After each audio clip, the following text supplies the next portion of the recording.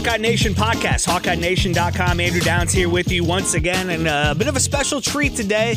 Got a few minutes with Gary Dolphin, the voice of the Iowa Hawkeyes, to preview the homecoming game against Purdue. Dolph, thank you for the time. Yeah, Andrew, good to be on with you. I haven't talked to you in a while. Gary, the biggest story of the week has been the injury of Cade McNamara and the rise of Deacon Hill. What did you see from the young man last Saturday when he was kind of thrown into the fire? And then what are your expectations for him today? Well, first off, on Cade, very disappointing for Cade. You know, the young man spent 18 months rehabbing the other leg from an ACL tear, and then, of course, the quadricep damage that he was fighting back from. And, you know, you talk, he deserves a medal of courage given how he played through a lot of pain. And then to have the left one go out on him like it did last week, my heart bleeds for him.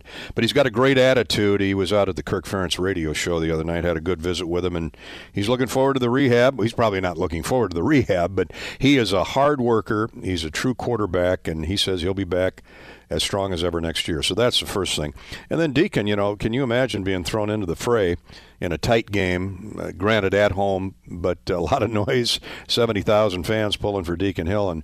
And although you wouldn't say his numbers were glossy in the end, to go for 11 for 27 with some critical third down conversions, let alone the touchdown pass to Eric All, he did have one picked off, and you know, that happens. Now he's had a full week of practice with the number ones, rep after rep after rep. And I think he's going to come out and play well tonight. I really do. Now, that said, you know Purdue, and historically, when they're playing Iowa, they're sending everything but the bathroom sink. They're blitzing, they're stunting. They're going to try and outnumber our young guys up front. And as you know, we've had some injury problems on that offensive line, Andrew. Nick DeYoung will not play this afternoon due to that elbow injury he suffered last week. So they're really beat up on the offensive side of the football. The good news is we hope to have Caleb Johnson out on the field again today. Jazz Patterson won't play, but they're healthier at running back. And, you know, here we are halfway through the season, so you're going to have injuries. The ace in the hole, though, is the defense and special teams are strong and solid and, for the most part, healthy. So I think it's going to be a four-quarter game, no doubt. Yeah, absolutely. I expect that as well. And you mentioned what Purdue has thrown at Iowa over the past few seasons. Other than that dominant performance on the road last year, Iowa has had some trouble with Purdue recently, but Jeff Brom is gone. In steps Ryan Walters. How different are you expecting Purdue to look from what they have the last few years? You know, from my perspective, quite a bit different. And here's why. Coach Walters, who's a defensive guy, but he brought in Graham Harrell, who played for Mike Leach in the air raid at Texas Tech. And he's been typically a wide-open type offensive coordinator. He was at Southern Cal 4 years ago when the Hawkeyes won the the Holiday Bowl out in San Diego. And normally he's an up-tempo guy, but Ryan Walters wants to be more committed, more emphasizing of the run game. And if you look at the numbers and watch the tape from last week's Illinois game, they ran for well over 100 yards. Now, they threw for 250, and they ran for well over 100 yards using three backs, including former Hawkeye Tyrone Tracy, who's averaging 6 yards a carry. He's their leading rusher with roughly 300 yards, but they've got a sophomore, a tough kid named Devin Maccabee, and a senior from Carmel, Indiana, who's been hanging around the program, Dylan Downing. So they've got a three-headed monster there at running back. Hudson Card, a young man from Texas, University of Texas, transferred in. He can fling it. I mean, you don't go to Purdue unless you can throw the football if you're a quarterback.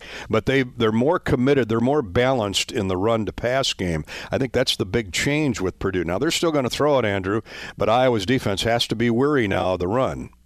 You mentioned Tyrone Tracy welcoming him back to Kinnick in a different uniform at a different position. It'll be interesting to see him. He's looked good and really come on lately for Purdue. Kind of their number one back coming into today. Yeah, and you know he's a big kid. He's a fifth-year senior. He's from Indianapolis, and ironically, the Hawkeyes tried to switch him or wanted him to switch from slot receiver or wide receiver to running back a few years ago when the Hawks had a deep roster at the wideout position. He wanted to stay at receiver. Ultimately, it didn't work out. He moved to Purdue, and here he is, their number one tailback. So it's funny how in life we have these little quirky moments, but he has been solid. I mean, he's been stable. He's got 5 touchdowns. The Hawks are going to have to wrap him up, no doubt. Dolph, you mentioned earlier how solid Iowa has been and always is seemingly on the defensive side and in special teams. And special teams especially, again, an elite part of this team. From Cooper DeJean and what we saw him do last week, to Torrey Taylor, to Drew Stevens, who I think might be underrated at this point. How big a role do you think special teams will have in today's game? I think they're going to be just as important as last week. What did Drew have last week? 2-3 field goals, and they were all big. Torrey Taylor averaged nearly 50 yards a punt. If he's not the best punter in America, I'd like to see who is, and I'm sure there's some great ones out there, even in the Big Ten, let alone coast to coast. So we're just fine there. Luke Elkin gets often overlooked, the long snapper. He has been so solid for 3 years. But to your point about Cooper DeJean, he's equal parts talented special teams or defense. How about that tiptoe through the back of the end zone to stay inbounds with the interception last week? That took 7 points away from Michigan State. He runs the punt back 70 yards for a score. That's a 14-point swing by one guy.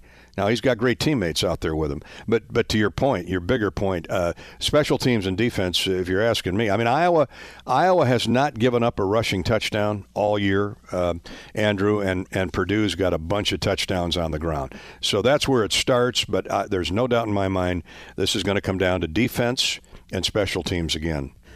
Some news beyond today's game, Dolph. The NCAA is reportedly considering reducing the penalties of sports gambling, which could mean the return of Noah Shannon yet this season. And most of us heard you talking with Kirk Ferentz about this on this week's Hawk Talk. How big of a boost would this be to return him this season? I can't tell you how big it would be. First off, he's a sixth-year guy. A terrific young man, great in the classroom, and he agreed to come back this year. And by his own admittance, he made a mistake. He bet on a basketball game. It wasn't a football game. He's of legal age. Gambling is legal in Iowa, and I don't want to get into the politics of the NCAA versus the gambling industry, but Noah deserves, in my view, better than what he's gotten. And I'm delighted to see the NCAA, as Coach Ferentz is, he's much more involved than I am in this, to at least take a look and remove the penalty of suspension. And slap him on the wrist and get some education and let him play. The disappointing thing is, the good news is, Andrew, they're going to look at it, and they've formed a committee. Now, my question is, how long is that committee going to take before the season escapes Noah Shannon? But realistically, if they could get him back by the 1st of November, and that would give him, 3-4 games plus a bowl game, hopefully. That would be a nice springboard into the off-season NFL scouting camps or combines, the camps around the Big Ten and certainly at Iowa, to give Noah a chance, because I think he's got a chance to play at the next level. And here's the other component. Lucas Van Ness left with plenty of eligibility. So now you not only lost Van Ness, now you unexpectedly lose Noah Shannon.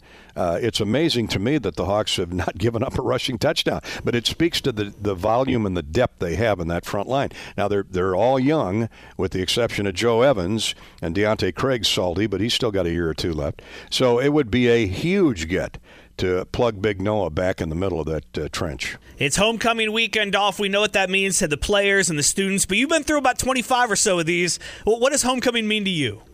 Well, I love the alumni band. I love to see the gray hairs come back from, pick a decade, because they so enjoy it. And, this is, for many of these folks, they come from all over the country, some international travelers, to be here for this.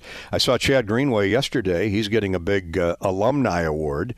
Nothing to do with his football career, but Chad was a great student, and he's turned into a successful businessman, as successful as he was as a linebacker for the Vikings and certainly an All-American for Iowa. So that's what I like. Robert Smith is the honorary captain. Robert was a great wide receiver for Hayden Fry. But beyond the athletics, it's just great to see the doctors and the attorneys and the engineers and the journalism majors, the Tippy School of Business grads come back and all huddle up as part of that gigantic tailgating going on today. It's about lunchtime. I got a hankering for a steak burger and some frozen custard. Dolph, you have any recommendations for me? Yes, and in no particular order. Remember, it's October. Halloween's right around the corner, and the pumpkin pie shake, malt, custard shake is available at Freddy's. That's popular every come October with the orange flavor. They even got a slice of pumpkin pie they grind up in that custard. How's that sound? Low cal, by the way, Andrew, because I know you and I are both trying to lose weight. Yes, we are. I had the double steak cheeseburger yesterday afternoon while we were prepping for today's game. So it's all good at Freddy's. They're located in from Des Moines to Ames to here in Iowa City to a couple locations in Cedar Rapids, Dubuque, Waterloo, Quad Cities. No excuse. Just Google Freddy's frozen custard and steak burgers. And, with the temperature dropping, it's only appropriate we talk about something frozen, right? That's absolutely right. He is Gary Dolphin, the voice of the Iowa Hawkeyes. Dolph, thank you so much for the time. Have a great game today, and go Hawks. Yeah, go Hawks. Thanks, Andrew. Huge thank you to Gary Dolphin. A big game Saturday afternoon, homecoming on Peacock or the Hawkeye Radio Network to hear Gary and Ed. Thank you so much for listening, and go Hawks.